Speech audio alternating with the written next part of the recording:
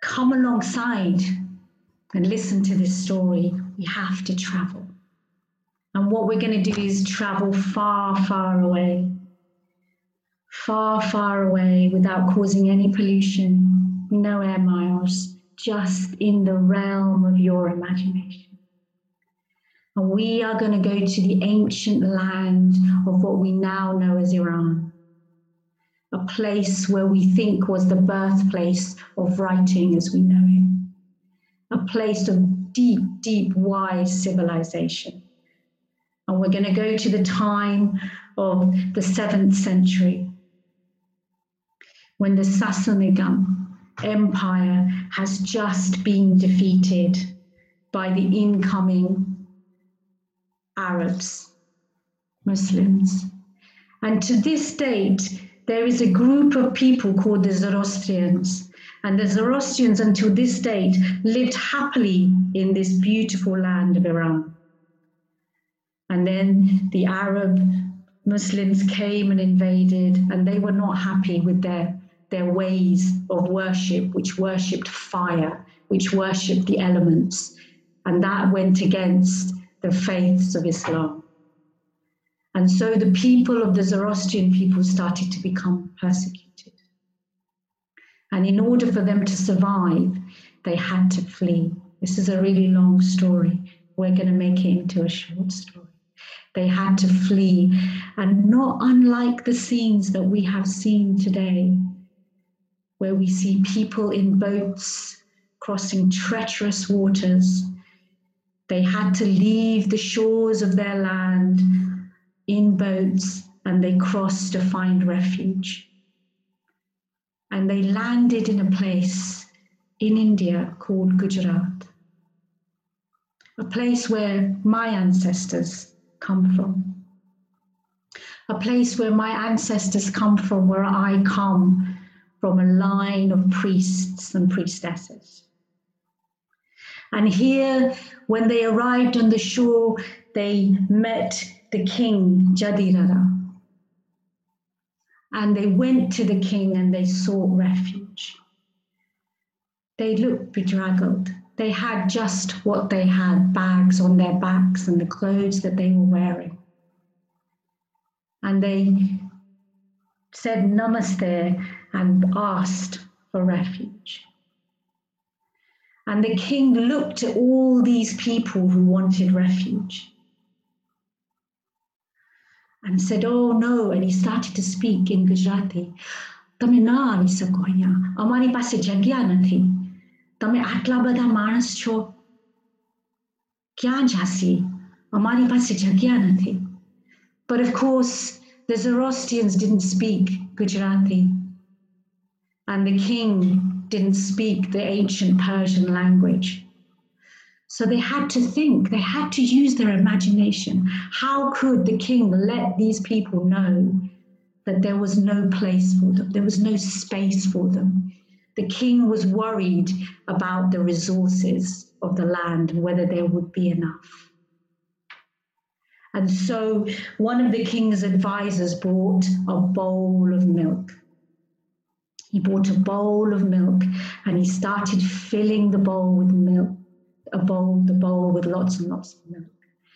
And it began to fill and fill and fill. And the king kept gesturing to the people, saying, see, like all these people, the milk in the bowl, it's enough. We have no space.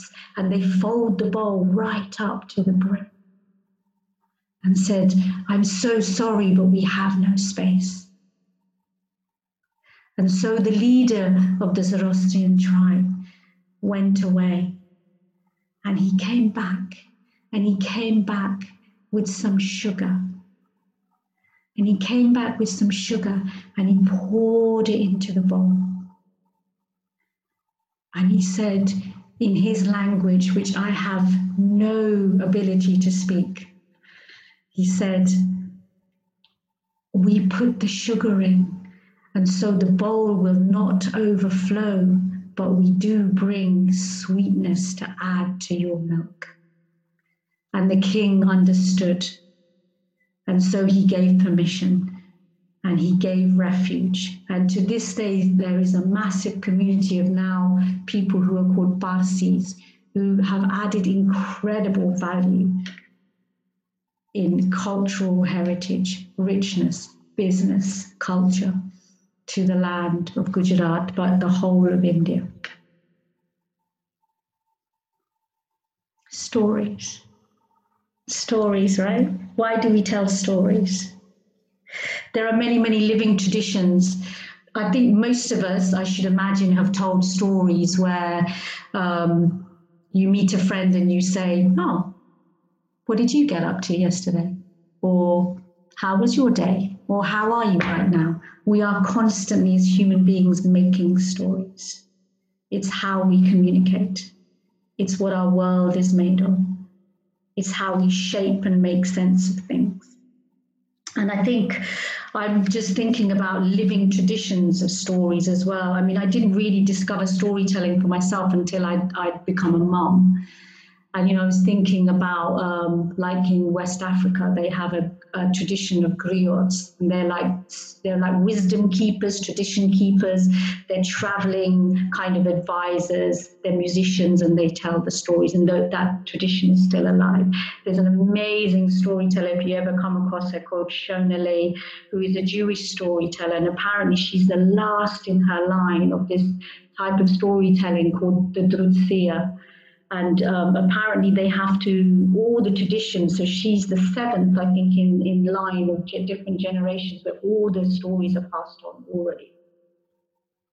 And each story circle that she knows they're called rounds, and she has to have 12 of those, and each round has 100 stories in them.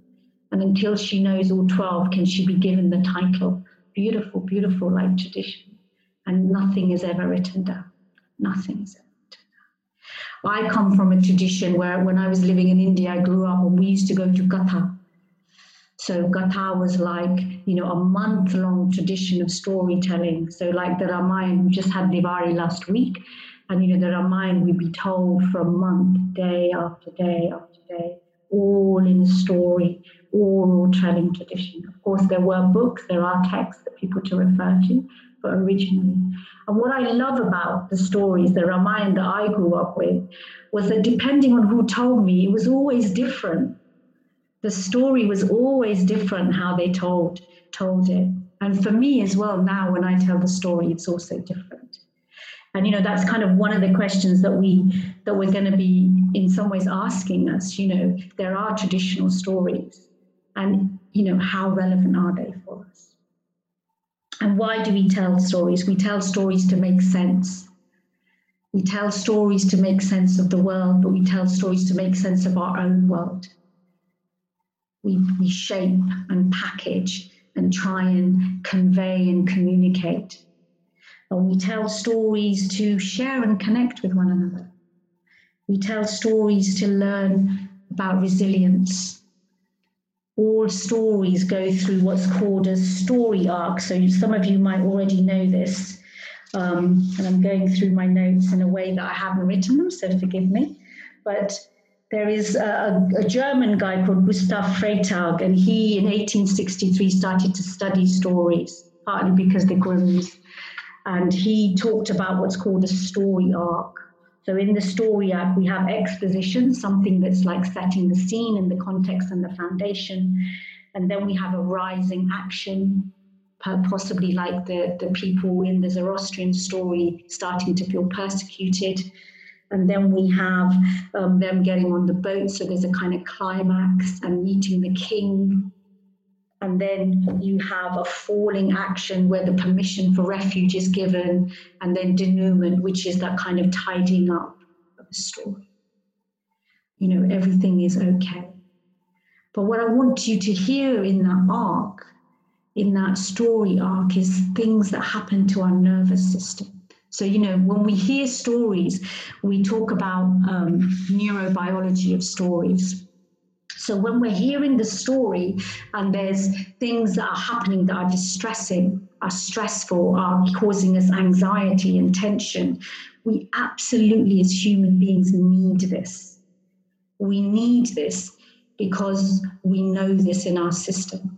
We need this because this is what real life is. And so the stories reflect to us what real life is. And then what we learn by listening to the stories is that when we come to that place of, for example, tension in a story, our body physically is releasing chemicals. So the chemical for this one is called cortisol. It's like the stress response chemical. And, you know, our system is coursing with it. And, you know, you really see it, particularly with children who are really beautifully sensitive. Like I remember my son, I might as well bring my boy into this. You know, we went to see, the first time he ever went to the cinema, we went to see this animation called The Polar Bear. And the polar bear was being, the little polar bear was being kidnapped. And he just found that so distressing because the little polar bear was being separated from his mum and being kidnapped, and it was just too much for him. We did revisit the story and watched it another time and completed. But the point being that there's that stress response. And then what happens is that you get that climax, and then you get a solution to the climax. And then there's the denouement, the gathering in and the settling, which basically, releases oxytocin. And oxytocin, for many of you who may know, is the love hormone. You know, it's released at birth between mother and child. It allows us, this releases oxytocin. This session will release oxytocin just by us kind of going, hi, where are you from? Who are you? You know, looking around at each other, being together. It releases oxytocin. It's the love hormone. It allows us to build empathy, know empathy. It allows us to care, allows us to bond. It allows us to have a sense of belonging. So physiologically, right from day one, possibly when we were hunter-gatherers, we know what it means to have a stress response in our body and then a coming down from the stress response and a love response, a caring, sharing, connecting response. And stories can give us that. Stories can give us that. So we don't have to go hunting boar. Well, I don't. Some of you might. We don't have to go hunting boar, but we can listen to the stories and have a sense of that happening. Stories also allow us to pass on wisdom. You know, I'm living in England. I've grown up in England. I come from an Indian tradition, and I want to pass that on. I want to pass that heritage, that culture, that wisdom on to my son and others, to many others, not just my son. So it allows me to do that. It also allows me to be in the unknown. And that's really important, to be in the unknown space of risk, of not knowing what's going to happen next, so that I can then think, okay, what are my resources? What are my things? What are my guides? You know, who can I turn to? Where can I be? What resources do I have to pull on in order to sort this situation out? So stories also fire our imagination. They allow us to think outside the box. They allow us to see. You know, we're actually much more visual. You know, I think I read some stat. I am going to give this to you because it is really fantastic. Apparently 90% of information that's transmitted to our brain is visual. So when we're hearing stories and we're imagining pictures, it's really stimulating different parts of the brain. And also that we process 60,000 times faster when it's a visual piece of information than a text information, which I think is really fascinating as well. So stories also give us that opportunity to make friends with parts of ourselves. So typically in a story, you know, you'll have the victim, you'll have the hero, you'll have the villain, you'll have the guide, the wise wisdom person, keeper, you know, who might help you along. You might have the fool. Those are kind of five main typical kind of characters, if you like. And Carl Jung, the psychoanalyst, he talks about the archetypes, so the idea of archetypes that represent universal mythical characters, or I call them embodied aspects of ourselves. So he's named 12. So one of them is the innocent in the story, the orphan or the kind of regular guy or girl, the hero, the caregiver, the explorer, the rebel, the lover, the creator, the jester, the sage, the magician, and the ruler. And what I'd like to say is that all of us are all of those. All of us are all of those, including the villain.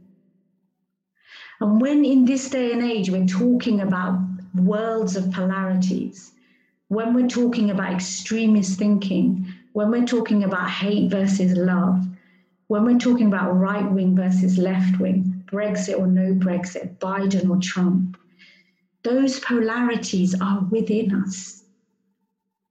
You know, I have to admit, so this is where my psychotherapy, body psychotherapy training comes in. You know, I have to admit that there are places in me that hate. I did a session with somebody a few weeks ago, one of my clients, and I've asked permission to share this, and they said that their whole session was how they absolutely hated Trump. And it was like, great, yeah, fab, welcome hate. And they were like, why has no one ever, why has someone killed someone like Martin Luther King, but no one has killed someone like Trump? And I sat there listening to my client going, yeah, that's a really good question, because I could really identify with that feeling state. So we tell stories and we listen to all the archetypes, the characters in the stories, to enable us to sit in those different characters and archetypes and positionings within ourselves. And for me, until I can make friends with those different aspects of myself, I can't truly listen to some other aspect in a dialogue conversation. So stories allow us that. Stories allow us the space, creativity, the in-between place to actually really sink down and listen to people. So we say that there are 4 eyes of storytelling: to interest us, to instruct us, to involve us, and to inspire us. So to interest us, to instruct us, to involve us, and to inspire us. And also there's lots of neuroscience research coming out. So I talked a little about the chemicals. So what we also know, some of you again might be working with trauma and know about trauma, is Dr. Stephen Porges' work on the polyvagal theory. So the idea that our systems are constantly needing to regulate, and the stories allow us to do that, which means that then in real life, we can also know how to navigate any kind of adversity. And I think for me, that's really, really interesting. And what we know from the research done on brain chemistry and body behavior, so there was a guy called Paul Zak who did some research, and he's basically shown that when people hear or watch a story that's just like flat, where everything is happy, there's not much going on in the brain chemistry. But when we hear a story, which, for example, in his case, in this piece of research, it was about a dad and a little boy. And first you just see the little boy and the dad, just playing with each other. But then we get to hear the dad's story of how he's feeling really sad because the boy is dying of cancer.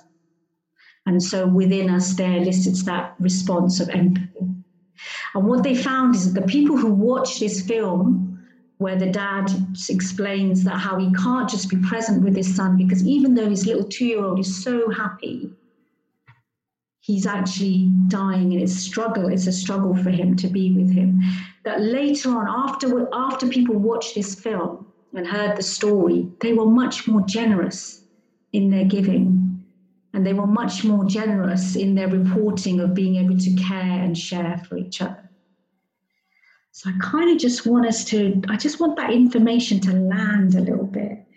So what it's telling us is that by listening to different types of stories, we can alter our brain chemistry. And then the brain chemistry can have an impact on our behavior. Which kind of begs the question of what are the stories we want to tell? What are the stories we want to tell to enable and support us to change our own behaviors? So I think that's a really interesting kind of pivotal piece of information for me. And of course, you know, one of the things about stories is talking, thank you, Ade, the thing about diversity and inclusion. So, you know, absolutely thinking about what happens when we don't include people's voices. And we know that there's a massive conversation going on right now in the world post the Black Lives Matter and tragic death of George Floyd. There's a massive conversation about colonization and decolonization and what that means on a global scale. On a global scale. You know, what happens when those voices are not included? What happens when we don't really listen to the voices of people who live in the Amazon? Who know, who are wisdom keepers, who are traditional plant medicine healers, who know so much that we don't. What happens when we don't listen to that perspective where the earth is a reverent space, but we just listen and are told that it's a commodity, it's a commodity, it's a commodity to extract from? What happens to our brain chemistry? What happens to our behavior? If we are only told about thinking about self and greed and looking after ourselves, then our behavior becomes a contracted one. But if we are told that there is enough for everybody, I am really happy to share my food with you because I can see that you are hungry. My brain chemistry alters, your brain chemistry alters, and we change our behaviors in relation to that. So, we are all diverse people. That's the other thing. You know, sometimes diversity and inclusion conversations get quite narrow. But actually, when we look at ourselves, going back to this idea of polarities and archetypes, we are all diverse. We are all this incredible universe all by ourselves. So how do we celebrate that? How do we pull those stories out? And absolutely, how do we keep within that looking at the marginalized voices? You know, I feel like I've grown up in this country and my voice is marginalized. It's why I do what I do, because I feel like there's a space where even just now I'm having conversations with people about how I've experienced racism in this country, grown up in this country. I've lived in Devon for 22 years, but I'm just beginning to have conversations with people that I've known for years who have never looked at my reality state. And now the BLM movement has allowed me this opportunity to talk with them. Yeah, and it's a bigger question why I haven't done that before. You know, and it's another topic. And I know some of the people here today are very versed in, you know, answering some of those questions. So my question also is, what wisdom are we missing? What wisdom are we missing? And, you know, what perspectives and actually what solutions are we missing? What we're going to do is we are going to get you into groups of 4, and we're going to ask you 2 questions. Herman, I think you're going to put the questions in the chat, or Annie, one of you is going to put the questions in the chat. The first thing we're going to do is ask you to share a story that has had an impact on you or is memorable for you. And the second question, or conversational piece, if you like, is what are the stories that are redundant or need revision? Try and either hold time for each other with a couple of minutes, and you can be really organized and get your phone out and have 2 minutes each, or you can just have a gentle conversation, but just be mindful of, you know, letting each other speak, letting all the voices in your group speak. So how's that? We're going to kind of let you loose in the breakout, and we'll see you back out in 12 minutes, and Annie's going to do that, so give her a moment. Fabulous, great, welcome back everybody. What were the stories then? That had an impact on you? Oh, I talked about Bluebeard. Yeah. Catherine was talking about the Native American one with the elder and the wolf and the dog, and which one wins in the fight inside, which I really love, and she told it beautifully. And then Kirsten was with us from New York, and she's got to go and do something else now. And she was talking about the Disney Frozen not having any sort of diverse representation, and a friend of hers from a Hispanic background not being able to kind of provide what her child wanted because the story was lacking. So it'd be really lovely to just maybe have 2-3 people just kind of feed back in right now. So we were just hearing from Catherine and Miriam, but like maybe what was your story? Maybe 2-3 people sharing what was your story, or what's the story that's a bit redundant or needs revisioning? It was a really wonderful experience because first we wanted to connect, and we first connected to like, how do we know Sandhya? And some of us know, some of us don't know, but that was our first point of like our story of connection. Okay, great. Mutual story. And then I really enjoyed a story that was shared by Claire. I believe it was Claire, right? Shared a story that became a ritual for her and her daughter when her daughter was 2 years old. And it was a story about the relationship between the earth, the sun, and the moon. And how when her daughter heard it when she was 2 years old, it became a ritual every night. She wanted to hear more about it. And I just thought, wow, stories as rituals are just such an empowering mechanism for connection and for bond between, people, and how relationships is such an important part of the story that we can be far apart, or we can be closer together, and there could be conflict or not, but that's me just extrapolating from the story. There's nothing like that was shared, but it just really struck me, story as a ritual and something that we internally crave. Thank you. Beautiful. Thank you, Alia. Yeah, thank you. Someone else. It'd be lovely to hear your voices. So maybe a story that's had an impact on you that was really important for you growing up, or even now, current. The things that came out were about language, rich language, and also repetitive language and rhythm. That the stories were, I don't know, soothing or joyful, or had power because of the language within them, the use of words. And also a story that we were listening to little bits of from China about a foot jumping, this foot that got separated and had to just jump to find itself, jump to find the rest of its body, or jump to find its other foot. So that element of fantasy was significant. So it was, that's what we talked about, rather than it being the story, the narrative of a story that was meaningful for us. It was we all found something that was about, rhyme, rhythm, repetition. Great. Thank you, Fiona. I'd see Ode, would you like to share? So just a quick thing, in our group, we had this wonderful point that was raised about the kind of stories that maybe need revising, or the stories we've maybe had enough of.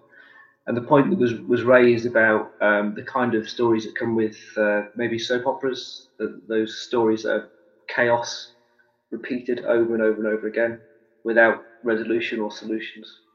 And so what came out of that was there's no arc, and you don't have the same kind of structure of a story. And they're a bit they're repetitive, a bit compelling, addictive. And I wondered if that was perhaps a reflection of the kind of way that stories have been told in modern politics as well, that might have a reflection on what we've experienced and what a lot of people have experienced from, say, the likes of Trump, some of the politicians in this country as well. The way that stories are told to excite and enrage without really providing a healthy solution. That was quite an interesting point. I thought that was worth sharing. Thank you. And that's a really important point, isn't it, when we're talking about the nervous systems, because if they're not allowed to settle, then we're not able to then produce the oxytocin that enables us to co-create and be generous and share and empathize, etc., etc., etc. Kate, if you'd like to share, I think you can just unmute yourself.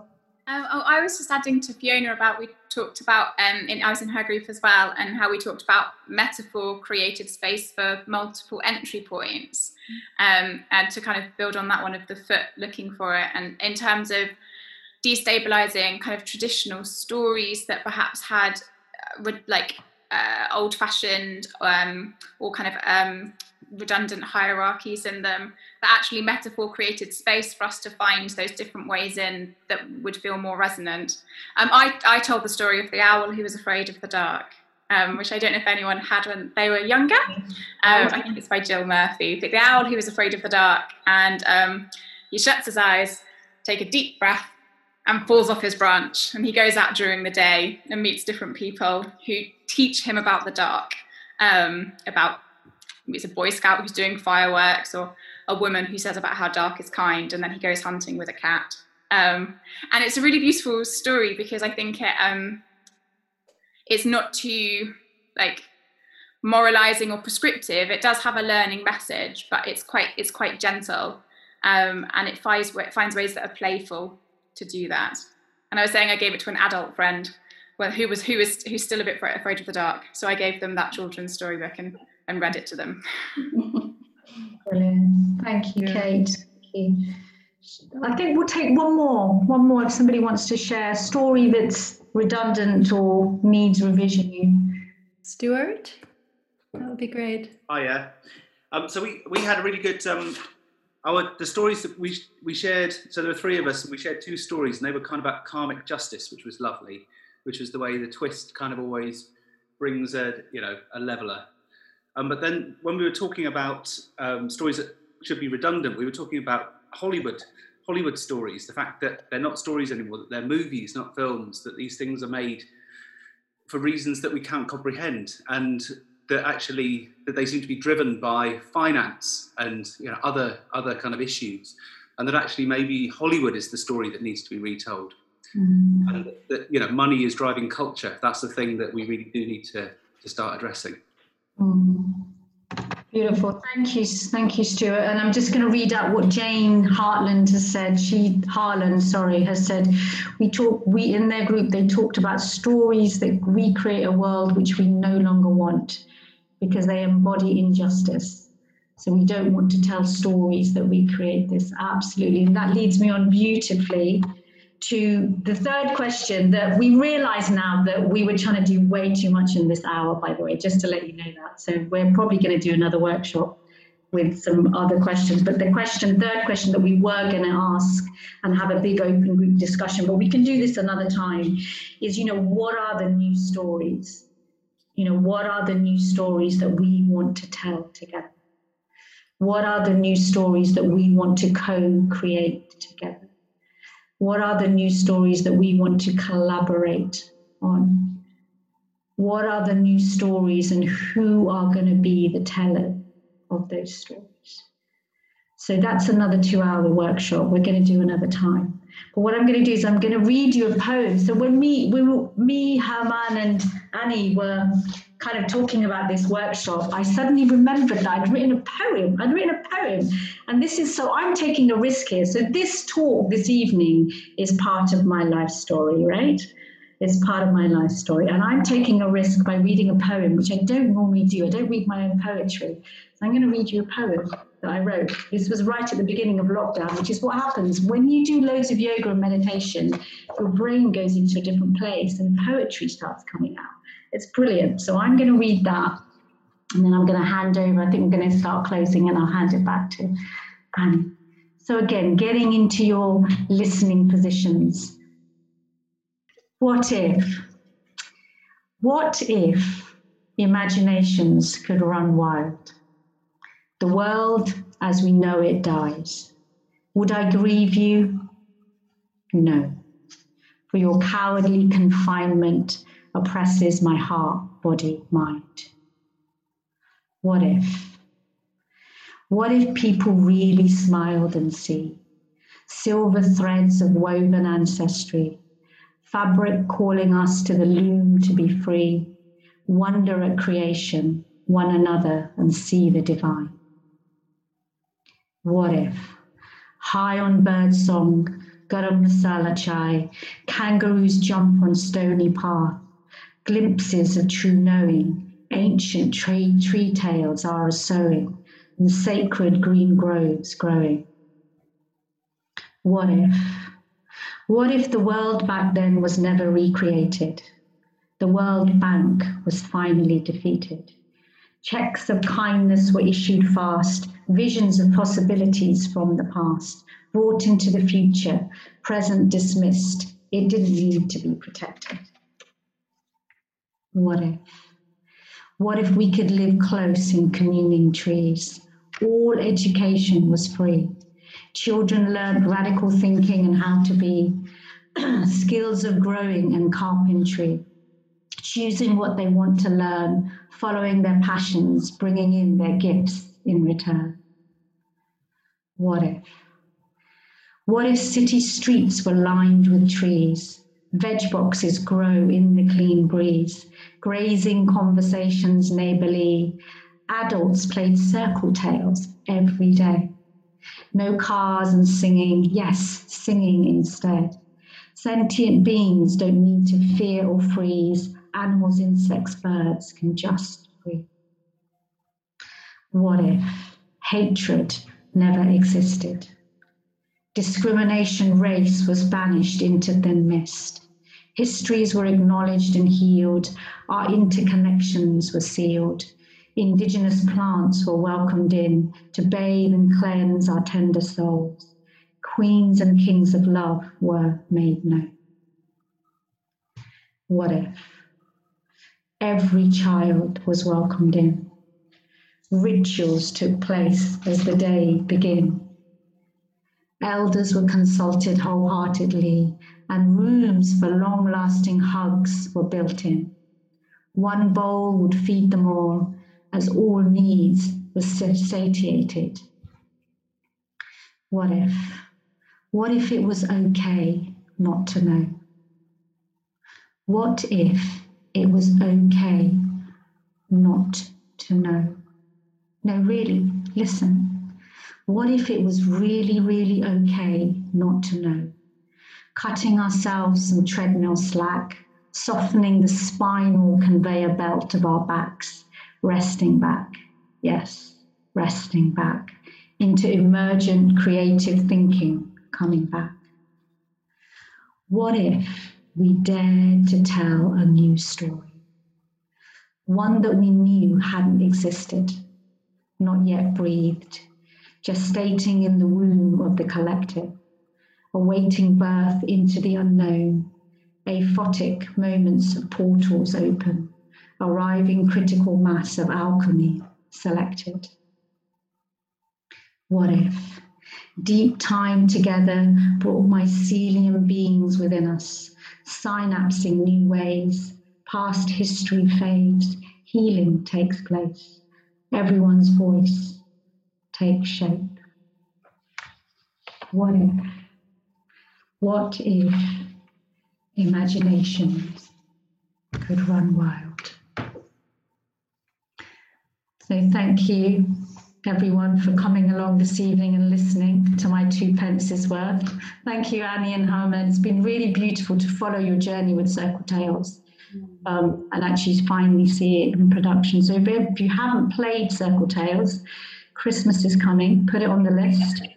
I think if you buy 10 games, you get 5. But I'm gonna hand it back to Annie just to kind of close. Yeah, thank you. And apologies, we've overrun a little bit. Thank you so much, Sandhya. Beautiful. And if there's any way to do like a Zoom applause, we do it all now. And yay! And just to let everyone know, this is the first of hopefully many talks that we're planning. We're actually thinking of them more as conversations. And we just are so grateful for all of you being here, and also for coming over a little bit extra time. We really appreciate you staying on the call with us. And we hope this was a valuable starting point for you in terms of looking at however you're approaching storytelling and the kind of healing aspects of it. So thank you, everyone. Thank you, Sandhya, and stay in touch.